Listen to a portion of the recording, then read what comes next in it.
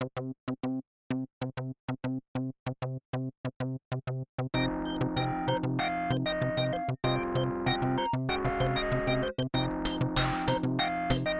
people are motivated by things that help them make a difference, even if they have to give up some freedoms to do so. There is a rise of social justice work among non-Christians. It's actually quite cool for millennials who aren't Christians to go to Africa and do what we would call Christian mission work. Why? Because I think probably they're recognizing that the hyper-freedom thing isn't bringing the meaning, so they're starting to look for meaning in living for a cause bigger than yourself. And that's what Jesus said. So we should be cheering that on and recognizing that, because Jesus says it's more blessed to give than receive. When we make the Christian life about give your life to Jesus, come to the altar, give your life to Him, now you're going to just come to church and not do anything else with your life, just be a good person and you go to heaven one day when you die. Yeah. How is that message appealing to young people today? Yeah. But when we say, hey, you know what? God has called you to truly represent Him on the earth. You are called to be instruments of God's justice and love and peace. And you can make a difference that can actually benefit the quality of life of people on this planet. Now that is a call worth living for. Welcome back, everyone, to Christians in Culture. My name's James, and we're going to be looking at the topic of freedom overload. Freedom! I've been waiting to do that. Hello, everybody. Good to have you with us. You wrote this months ago, and you probably thought of it at the time, and you've been holding on to it. I just couldn't do it in my Scottish William Wallace accent. Yeah. They may take our lives, but they'll never take our freedom. Do we need to start this podcast again, or are we okay? We'll just keep going. We'll just keep going. We might edit it out later. Who knows? No, don't. So, talking about freedom, so what we're going to be talking about today, and just a little bit of an introduction. So, our society is built on this premise that true happiness is found when we can find absolute freedom to do what we want, when we want, however we want, who we want to do it with, all of that sort of stuff. Absolutely. That's the message. That's the message. It's Peter Pan. So, and It's what? Peter Pan. Peter Pan. Neverland. That's what that was all about. Yeah, Freedom. Freedom. Peter Pan. Good point, Adam. That's Good to have you with us today. Yeah. Adam. Yes.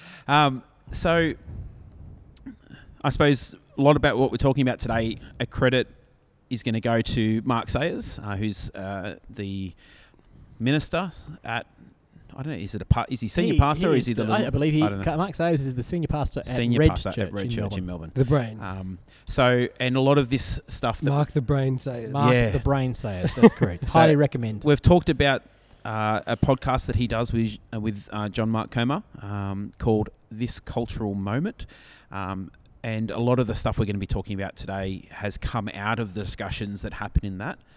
So you might hear us talk about Mark Sayers and just to credit we some want to of credit the and things. recommend. Yeah, recommend that you podcast go and to listen you to that. because, Especially if any of this stuff tweaks anything you're thinking of, go and jump on and have a look. There's a couple of seasons there, and they're not super long, the seasons, so you'd be able to jump on there and be able to catch up pretty quick. The podcasts are quite long. The podcasts are longer. There's a longer form podcast, but the seasons aren't super long. Correct. I should say. Sorry, they're not like we have long seasons. So yeah, you're probably yeah. bored of us by now. We are in episode 13, aren't Yeah. we? Yes. That's okay. So, first question. In the West, we're arguably living in an unprecedented time of freedom. Well, at least we say that. Whether or not that actually is the case for most people, or for some people, who knows. But we're facing record levels of loneliness, anxiety, depression, suicide, drug use, alcoholism, all of those things. So what on earth has gone wrong if we're all in this unprecedented time of freedom? Wow. Look, I go straight away to an analogy because that's how my mind works. And when I think about my kids, if they are, like next week we'll be going to a caravan park, and as soon as I get to that caravan park, I give my kids some rules, some boundaries, and a walkie-talkie. And I say to them, you can do, and God does this in the garden, it's really interesting, but you can do whatever you want. Ride your bike wherever you want. Be wherever you want. Just stay within this boundary. And I'm going to call you on this walkie-talkie. And if I say I want you to come back, you've got to come back. Mm. Right? There's so much freedom in that. Yep. Once they step outside of that boundary, they're on their own. Yep. It could get to the stage where they step out of the range of the walkie-talkie and they can't talk back to me. All of a sudden, what seemed like a freedom has turned into a really scary place. Yep. And I find that that's where society is at right now. Is we've had these rules, for better word of Boundaries. Boundaries. We Yeah, just did a around- series in our church called Boundaries for this Yeah. very reason. Yep. Yeah, Yep. and like I often come back to the scripture that says where there are no boundaries, the people cast off restraint. Yes. And it's not a place of freedom. It's a place of fear. Yep. It's and I don't think having freedom is what we actually are experiencing at the moment. Yeah. I was laughing, so sorry if you could hear me in the background. I wasn't laughing at what Adam was saying. Is that because as soon as I saw freedom was on here, I immediately went back to my theological class when we talked about freedom, and the exact same analogy came through about the idea of freedom not being that you can just do whatever you want whenever you want, and that you do you culture, because all it does is that you cannot do anything, because you will eventually find a place where something that you do will then impact someone else. Crosses the And boundary. and so their idea of freedom and your idea of freedom will then lap over to where that they disagree. Yeah, And in that spot, one of those people won't have freedom. that's exactly Yes, right, that's mate. And exactly that's the thing is that, and the thing that, I don't know if I'm going to jump forward, because Go ahead anyway. We'll the Bible, the reason that we as Christians follow the Bible is that it sets out boundaries for how we live, not to restrict us, but to bring true freedom. That's right. Because inside these wide boundaries, and I think that's where people misconstrue the boundaries that are placed in the Bible, is that they're not narrow and constrictive. They're wide and expansive for us to express so many different things in so many different ways that we can even be Christians and disagree on topics and still be Christians and still be within the limits and the boundaries of the Bible. But people see it as this big constrictive thing. It's you see people when they have acreages, they put up fences not to necessarily just to mark their boundaries, but they put up fences inside their fences to help block off their animals that are in there from danger. And that's what the Bible does, is the reason they put boundaries up is so that we don't go out. If we go outside of those, we are potentially opening ourselves up to danger.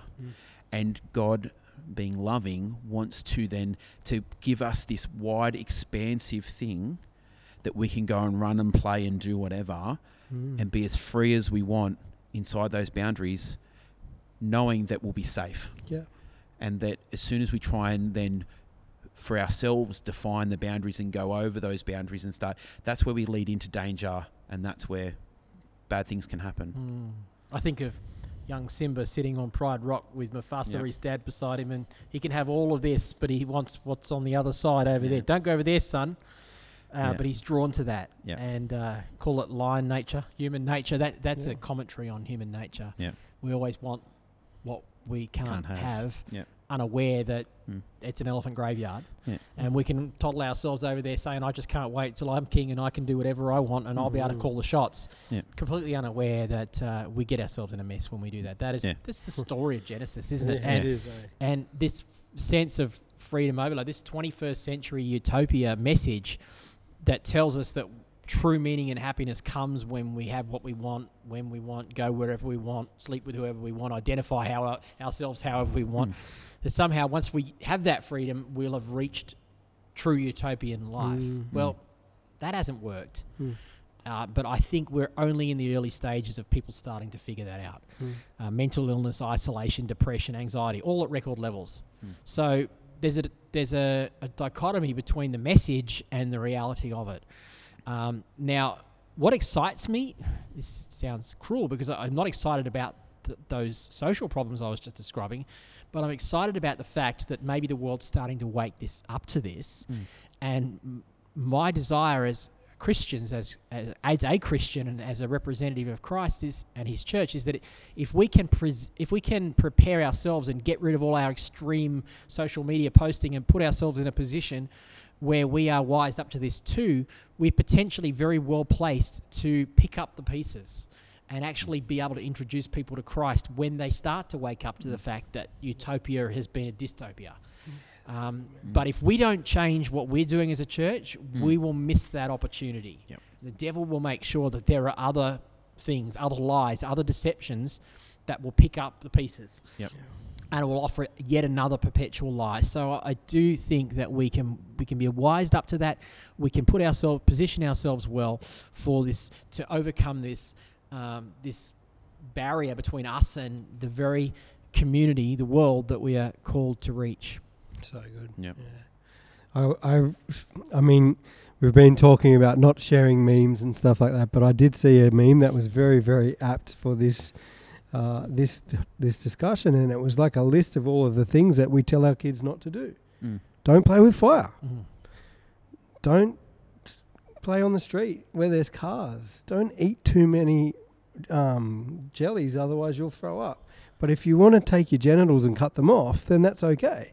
Like, wow, man, like that is like, we're teaching our kids all of these things because we know that they aren't old enough to figure that out for themselves yet. That's the worst case scenario. Yeah, that's right. They're not old enough. They haven't got the experience, and it's been proven that men don't even mature until they're in their mid-20s. You know, I thought it was 48. I was looking forward to it next year. Well, maybe it is, you know. But I've only got like 5 more months and I'll be mature. That's what I was thinking anyway. Yeah, and not to just jump straight into that LGBTIQ kind of idea, but this is this whole idea of boundaries. Like we need boundaries. We need to be nurtured until we are able to form our own opinions, and we have to have a place of safety in order to do that. Yeah, agreed. Yeah. So, back to the great theologian Mark Sayers. He talks about. I'm not the great theologian anymore. I've been superseded by Mark You're Sayers. the bishop. Well, yeah. So you are the student of Mark Sayers. I think that's probably. I see.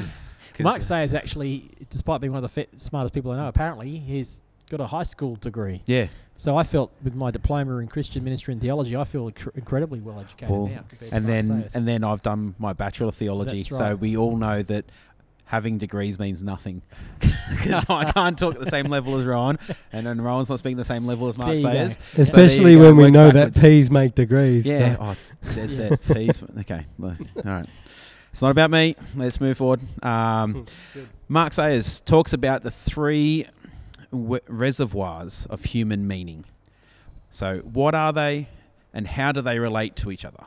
So the first one being freedom. Maybe we'll just mention the 3 of them and then we can Okay, so first up, we've got freedom.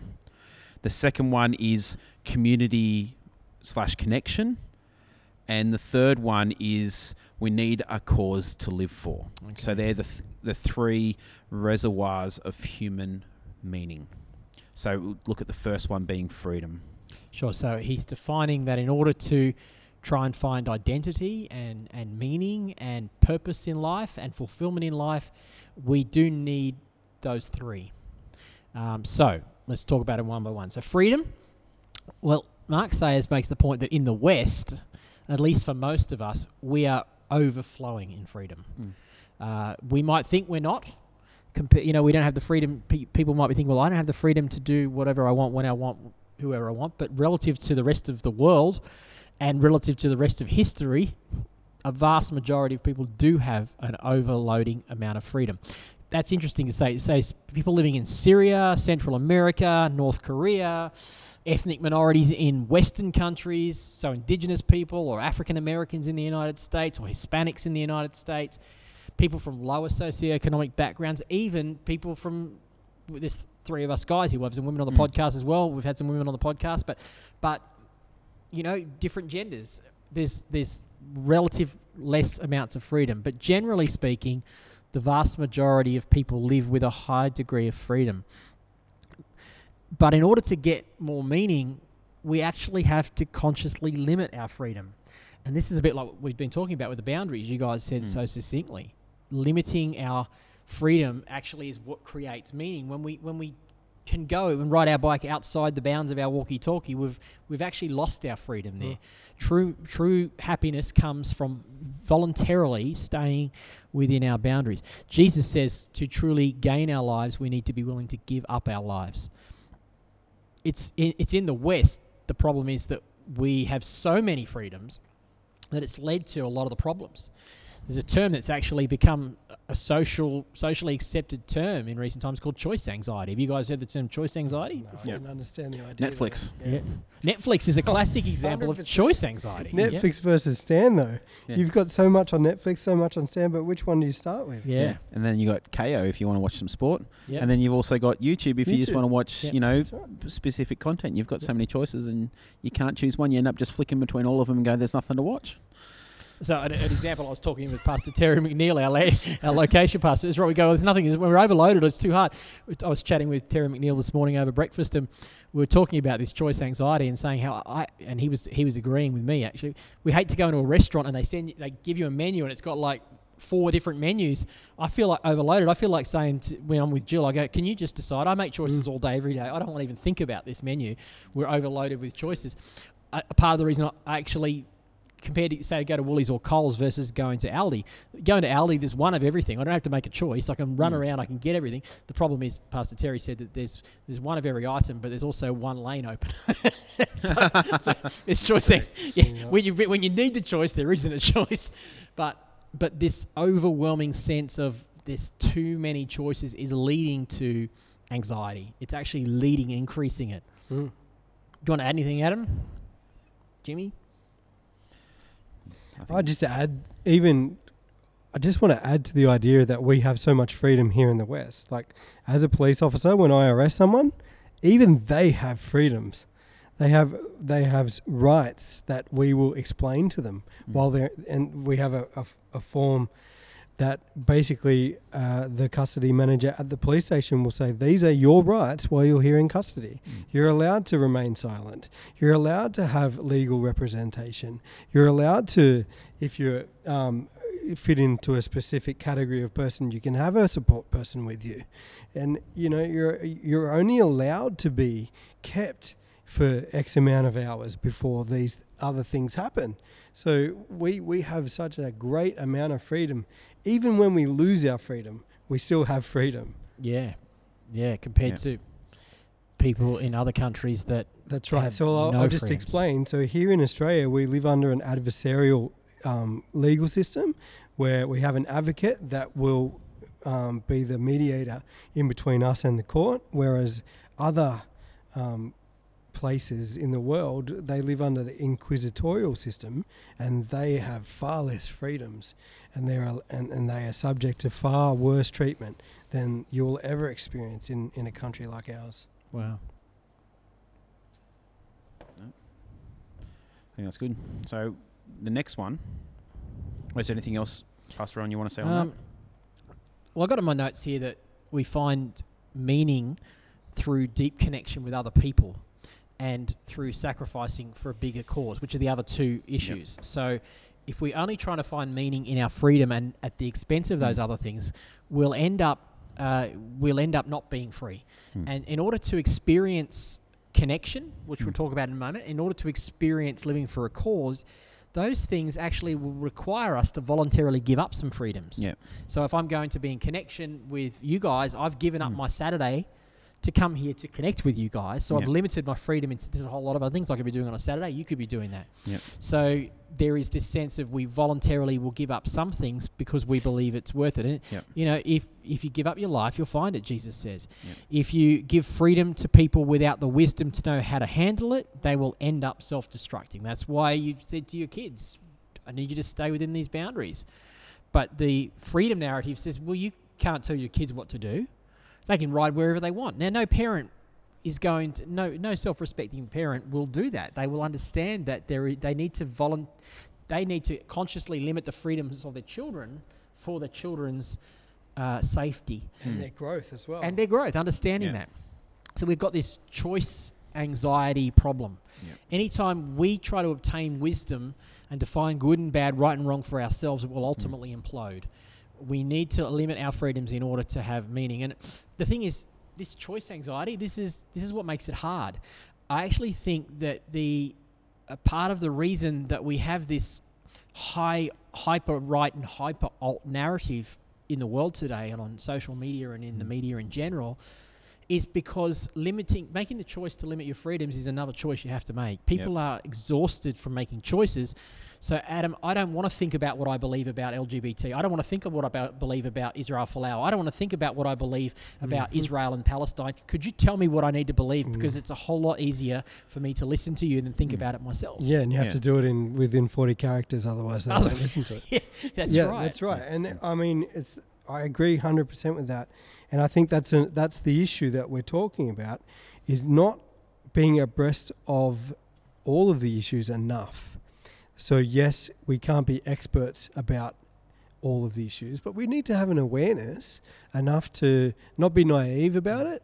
And yeah, I think that's one of the things. But I find that we tend to grasp one issue and we die on a hill for that issue, and we scream loud about that issue, and we don't really take all of the other issues in account, because that one issue that we are vocal about is affected by all of those other issues as well. Totally. I'm just thinking, last episode you corrected me about eating your cake and having it too. Yeah. There's another saying that comes to mind, which is often misquoted as well. I'm just looking it up now, but I found a quote that says 7 quote phrases that you've been misquoting. one of them is where we say "Jack of all trades and master of none." Right. That's actually not the original statement either. The original statement was that we should be a jack of all trades and master of one. Right. So I think that's a different perspective. That's knowing a little bit about everything, but knowing a lot about something. And for each of us, we should identify, what is it that we're passionate about? What is it that we feel motivated by God to bring kingdom to earth with? And then research and study that. Everything else, it's good to do our research and learn a little bit, but recognize that we don't have to speak like an expert on something. That's right. Find your issue, speak to it wisely, and just weigh into conversation with others and seek to learn, but not seek to be the voice of truth to every situation. Yeah. And I know that I find myself in that situation because I'm a random knowledge knower of so many different topics, but for a lot of those that I know, there are people who have way more knowledge on those topics. And then that's the challenge for me, is that, okay, I might be able to give some sort of opinion on the limited knowledge I have, but then at the same time be open for people who have way more knowledge on that topic. Like what we did when Rowan spoke about Israel, we both sat back and just took in, because we knew bits and pieces of stuff about the topic, but we didn't really know a whole lot. We were nowhere near having knowledge on that topic, where Rowan had a lot more. So we sat back and listened, and I think that's what we need to do more often, is to be able to do that. Yeah, that's great. That's a good thought. So we'll go on to the second of the three, which is about community and connection. And I think this is something that's so important, and it probably is probably a crux of the church, but it's a really important, and I think we'll see that as we talk about that a little bit more. Who to begin? Yeah, look, I think one of the phenomena that we can really take it's a great case study is CrossFit. Have you looked the into CrossFit community? Yeah, man, they are the best bunch of people. They all encourage each other. They love each other. They also push each other to achieve and celebrate the achievement. It is so countercultural, and it's really interesting to watch. I think it's fantastic. I know Craig Groeschel just interviewed a man, I can't remember his name, but he's like one of the best CrossFitters in the world. Yeah. And they were talking about this idea about, and we can kind of see kingdom culture at work in a place that's very self-orientated, but it's also not at the same time. And is that because of the community aspect, you think? I think it's definitely about the community aspect. And community brings meaning and purpose and fulfillment. Yeah, not only that, but they also realize that each individual achieves a greater potential in community, the more people are around them, pushing them and encouraging them, that person is able to go on and do even greater things than they ever could have done on their own. I think it's amazing. Yeah. I think community, is just ends up being so underrated by so many people, because it's the whole, when it comes to you do you type thing, where, okay, well, I can just go and do whatever I want. I don't need other people. I can make my choices. But then you see things pop up like CrossFit, and you find that, and the passion that people, like, I always just look to sport, and the passion that people have for sporting clubs. Like, you look at, probably the biggest is football, like soccer, football, is that you got clubs like Barcelona who have 100,000 seat stadium. No, like, that's not a guess. It's a 100,000 seat stadium. It's more like a coliseum, and every week it's full. Wow. With people going to watch a team play for 90 minutes, and they're there the whole time, chanting, screaming, waving flags, yelling, cheering, whatever, the whole time. Like, it's just, you watch those games and there's just constant noise in the background, because there's 100,000 people constantly making noise for the team that they're passionate about. And you, like, and they always talk about soccer being a religion, and because the way that people attach themselves to it is very like a religious thing. And the reason is that it's because this community, they wrap themselves around this one thing and they create a community. People, you even see it, like, people who are part of the fan bases of the fanatical fan bases of teams in, like, say, NRL or in the A-League.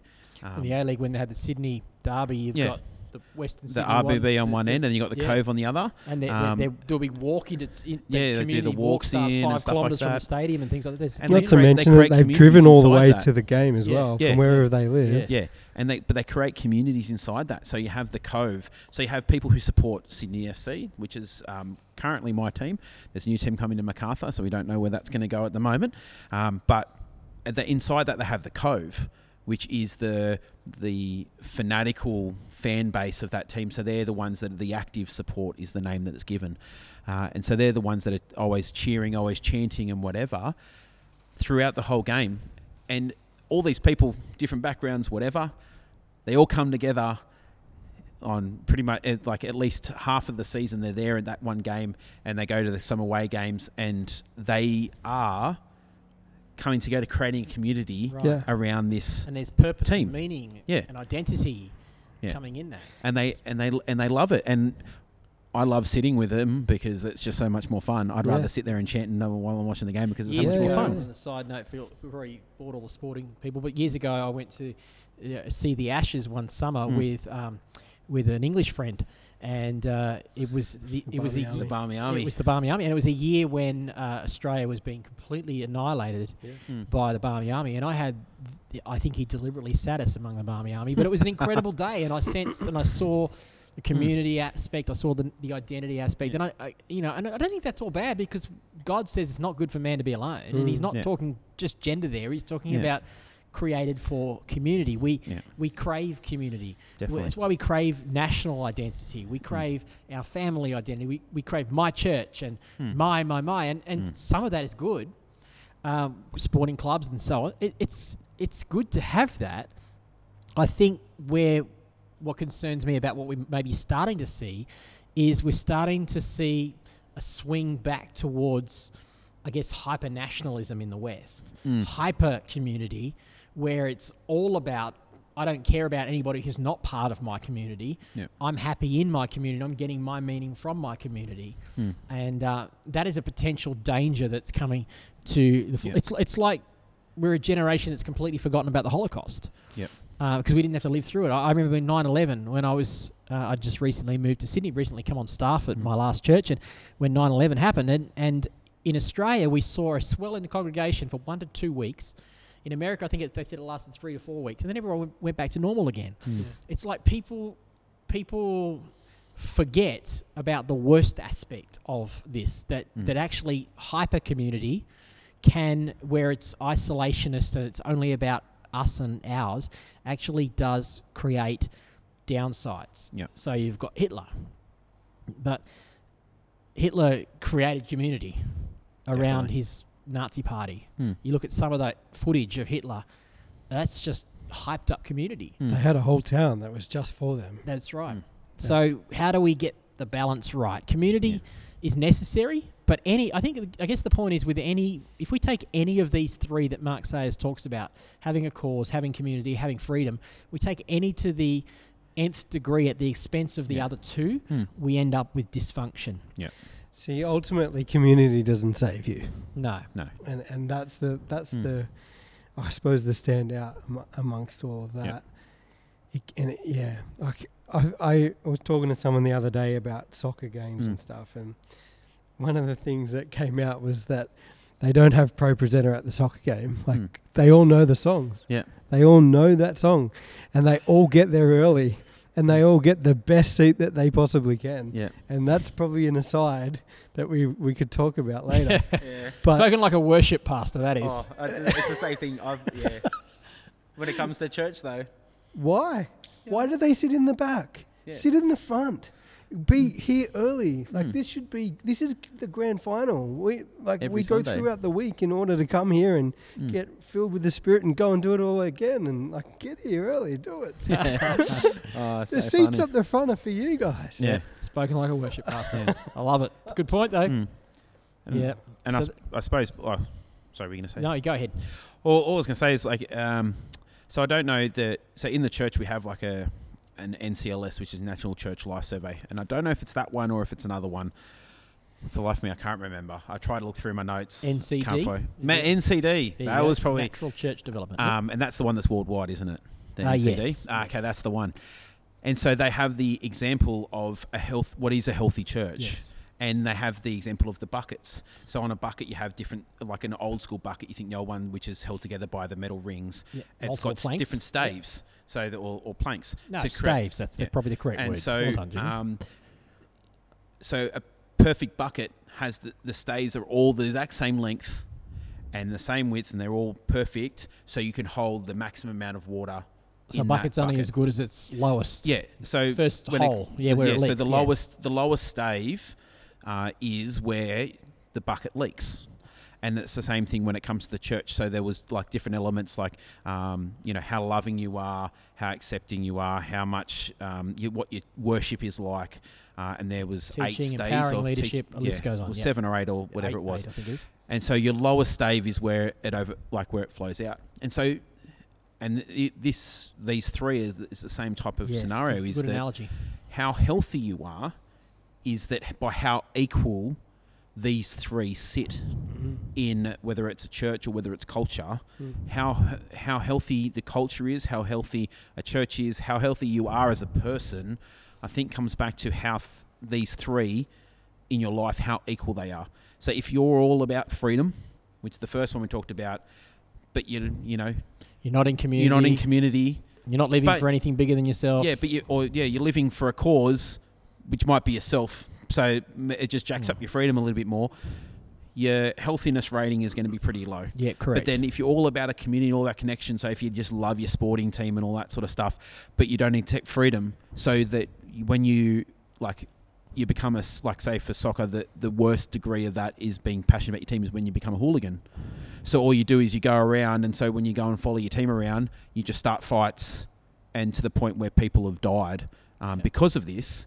When you get hooliganism, is that so then that community isn't healthy because you're impacting on people's freedoms, and because all you've done is jacked up this cause, which then is jacked up your community, but there's no freedom for other people. So that it's just there. No matter where you go, there's a way of it being healthy, and I think that's the important thing is that having that. That's why all 3 are important balance. Yeah, absolutely. And then I think like that last point, which we sort of touched on, is that for when it comes to community and connection, is that God promises that true community will be found in the church. Yeah. Not the Christian version of nationalistic church, Yeah. where you have to look like us and sing like us and all Yeah. of that. the true community is found in the diversity of the church. When you can have a conversation with a person of a different ethnicity or a different socioeconomic background, and you can actually benefit from that. So community, the tendency with community where it becomes hyper community or hyper nationalistic is this sense of I'm only going to hang out with people who are like me. And therein lies one of the downsides of hyper community. But I think God community says, I need everyone else around me to complement me. I need to see different perspectives and benefit from the fact that there are people in church of different genders, different ages, different ethnicities, different socioeconomic backgrounds, and they will all add value to me and purpose and meaning to me. Yeah. That's why the church is. That's why Paul is so passionate about the diversity within the church. Yeah, to be a healthy, well-rounded person, you have to surround yourself with people that will stretch you and grow you in the ways that you have no knowledge of. And the best way of doing it is being in those type of communities where you've got people who different backgrounds, different ideals, all that sort of stuff. So where you grow, you do have that one thing which brings you together, as we talked about before, which is Jesus. That's right.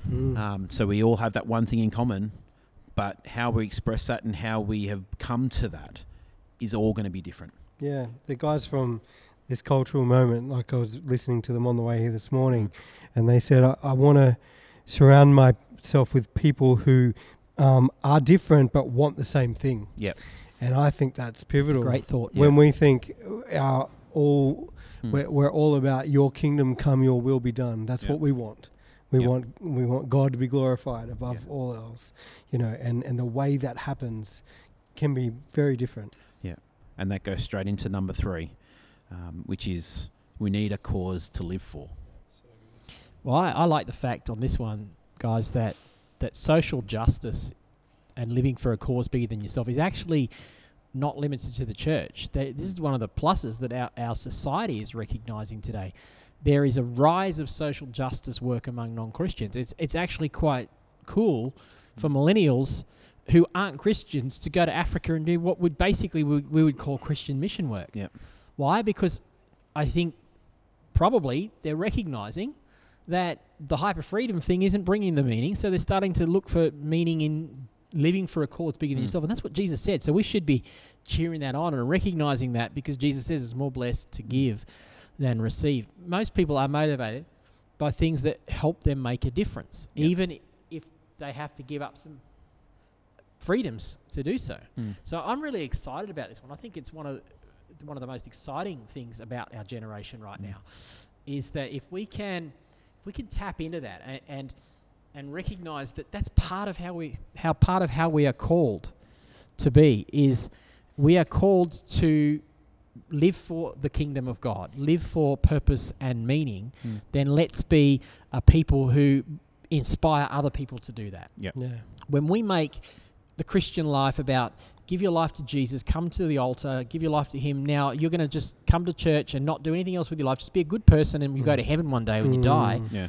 How is that message appealing to young people today? How is that a message going to be sold to other people? But when we say, hey, you know what? God has called you to truly represent him on the earth. You are called to be instruments of God's justice and love and peace.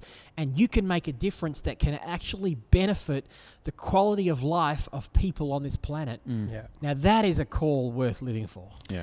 I'm sitting here with a massive smile on my face because Pastor Owen is beating my drum. This is it. And my thing that I keep saying to myself is my job is to take what people love and connect it with the cause of Christ. So one of the things that I always say to someone is, what do you love? Yeah. What are you passionate about? What do you love to do? Like, if you could do anything, what would you do?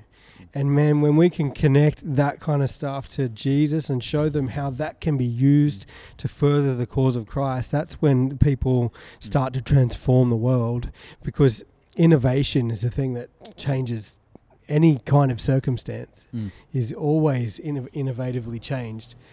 I think about our youth, and man, like when you read statistics, like, some people say like half of Christians become Christians before the age of 18. I don't know the actual stat, but it's a lot. It's a very, very large number of people. And when I hear people that are quote unquote experts in generational kind of leadership, being Gen Zs and millennials and whatnot, and they're all saying that the young people that are walking the earth today all want to be part of something that's bigger than themselves. That's just an invitation. It's for an opportunity us, for gospel. us as leaders in the church to go out and find what these people love and connect them to Christ. So here's something I don't know if you want to add something in a sec, Jimmy, but here's where I think this inspires me, is that the passion I'm saying that young people, especially today, secular young people have for social justice is great. I think sometimes the motivating fear behind that can be a bit of fear. Motivating factor can be fear, I should say. So, Greta is, the whole motivating factor behind her. What's her surname? Thornburg. There's a lot of people who are very pro what she said. There's a lot of people who are against what she said. Is she being manipulated, etc., etc. But there is probably a pervading message of fear, and we've touched on climate change before, and I've said I'm not an expert on that, so I can't emphatically say one way or another whether the world has got 40 years to go or not. I don't know, but what inspires me as a Christian is we can inspire people to be motivated by faith, not fear. Yes. So the reason you can go out there and make a difference is because God has empowered you to bring his kingdom to earth. Yep. You don't need to be, the motivating factor doesn't need to be, the world's so dark and sinister right now, I've got no choice, I've got to do something. It can be motivated by, no, I am God's answer. God has placed me on the earth for such a time as this, and I can make a difference and bring honor to his name. And let faith inspire you. Yeah. And I would argue that the activism that we see more often than not comes out of fear.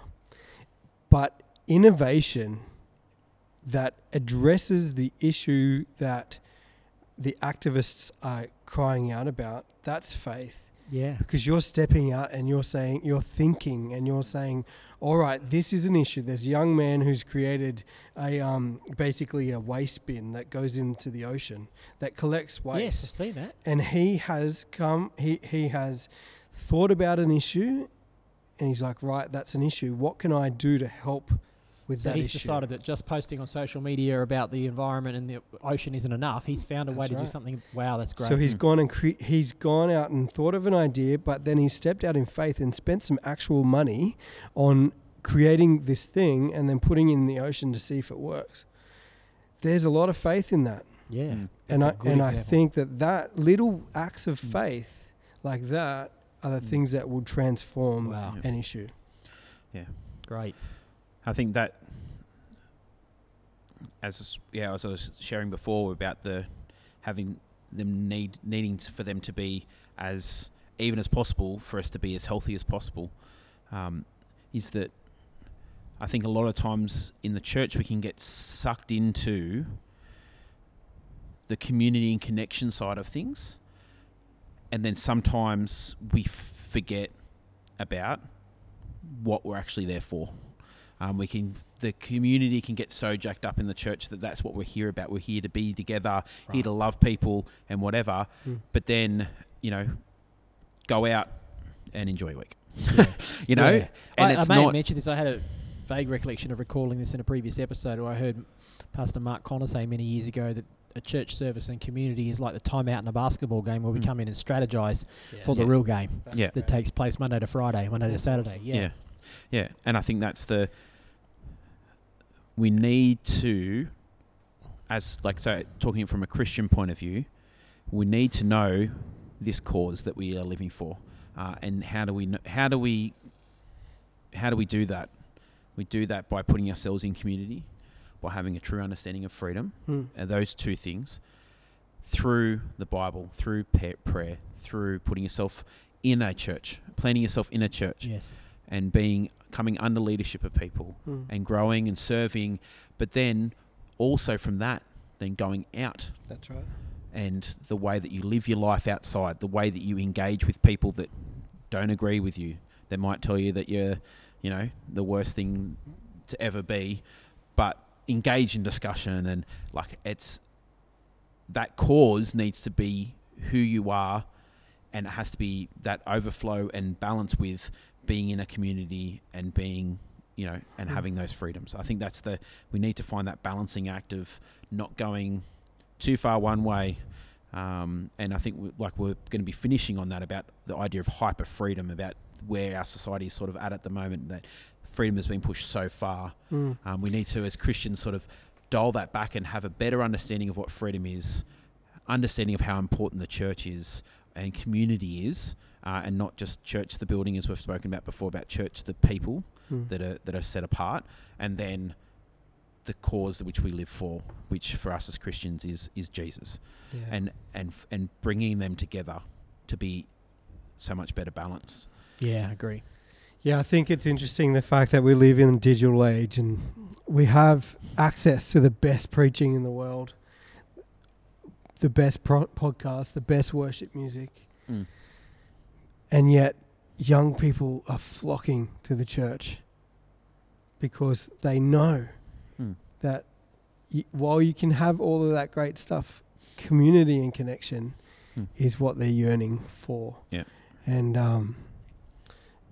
I think it's fascinating, like that's the crux of the argument for them, is that, I know I can get all that stuff. And there's a lot of churches that are doing online only, and they're doing all kinds of great things in my mind. I think it's really good that they're doing that because they're all things to all men and they're reaching people that wouldn't have been reached. Yeah. But we were built for community. Yeah. So if we can get that mix right, the freedom, the community, and the cause. So I guess I'm thinking about it in the sense that the world's message is still largely around freedom. Happiness is found in freedom. Then as that is starting to break down, we're seeing a message being paralleled to that, which is true meaning is found in community of people who like you, look like you, sound like you. And yet the missing link is probably this that's yet to be amped up to this right level, is this social living for a cause. Because living for a cause requires denying freedoms, and it does require community, but a community that is focused beyond the community. Not a community that is focused primarily for the community. And if we can get that right, and we can place ourselves as Christians and Christian churches in that environment, I think we're in a good season. I think we're heading into a season where we can really make a significant difference for the kingdom of God once we realize that we need all three. Okay, so we'll finish on this last question here, and we talked about how the world currently, or society currently, is in this hyper freedom utopian worldview. Is that affecting the church in Australia? And if so, how can we avoid it, or what can we do to make it not have an effect or work against that? It's definitely affecting the church in Australia. It's affecting the church worldwide. I think it really comes back to what we've been talking about over all of our podcast episodes, is that it's not our job to control behavior. It's our job to introduce people to our Savior, and He will heal their hearts. And one of the ways that Jesus heals our hearts is that He gets us connected again. When I think about abiding in a vine, we're all called to abide in this same vine together. I think about iron sharpening iron and all these things that we pull out of the Bible. It can't happen in a vacuum. It has to happen. You have to be rubbing up against each other in order for that to really take place in our lives. And I think it's funny that while we live in a place or a society or a time where freedom is so it's so high up on our priority list, we still give away our freedoms to all sorts of things mindlessly. Yeah. We give away our freedom every time we walk into a shopping mall, and that's right. And take our credit card with us, and fail to recognise that you go into a clothes shop, and the reason the music is upbeat and pop music is because that forces you to be excited and spend more money. We don't realise that that's giving away our freedom. That's right. And every time I look at some of the addicts that I deal with all the time, man, they're not free. Some would say, oh, it's their right to take drugs if they want to, but they don't want to. Yeah, sure. They're not free. Yeah. They're slave to this thing that is killing them. Yeah. You look at methamphetamine, it is the worst thing that I've ever seen. And I'm yet to meet an addict. And I ask this question often. I say, do you regret the first time you ever took methamphetamine? Every single addict I've ever spoken to and asked that question has said yes. Wow. And when I look at the man who was living in the catacombs that Jesus healed, and man, that to me, that's a picture of methamphetamine. They're taken away and they're living on the street, or they're living in a van in the back of a drug dealer's house, in squalor and filth. And man, I reckon any single one of those people would take your helping hand and say, I don't want to live in this way anymore. Wow. Wow, Jimmy. Yeah. Adam, that's pretty amazing. Pretty amazing to think that we have opportunity, if we represent Christ well, to genuinely bring people into true, lasting freedom. And it's messy as... Yeah, it's messy. Yeah.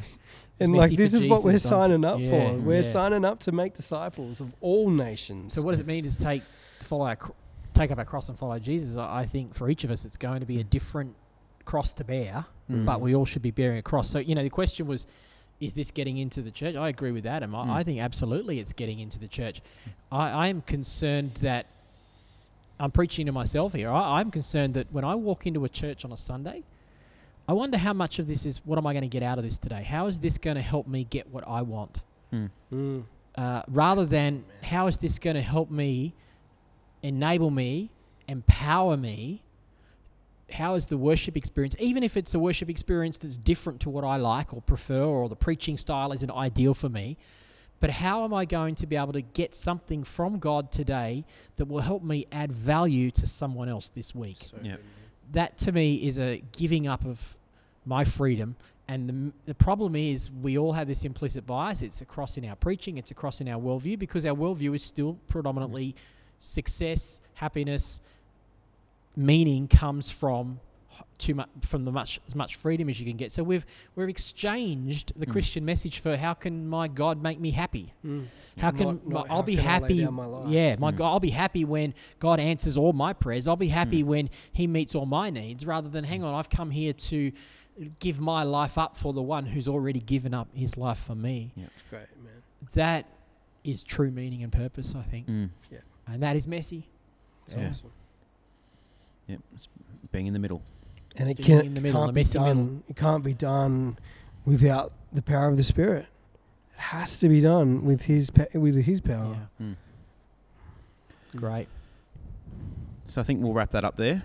Thanks, everyone. Just encourage everyone, as we said before. So a lot of the stuff we talked about came from Mark Sayers, and talking about from that This Cultural Moment podcast. So I encourage you to go across and have a look there if you want to get some more reference to what we've been talking about. And so those 3 reservoirs of human meaning were freedom, community and connection, and we need a cause to live for. And we believe that all of those are found in Jesus and in the church. And we want to encourage you to be looking at that and finding a balance of those 3. And if you have any questions, come and find us. Chuck a comment on our social media. And rate, review, subscribe, share this podcast. Thanks for listening, guys, and we'll speak to you next time. Thanks everybody.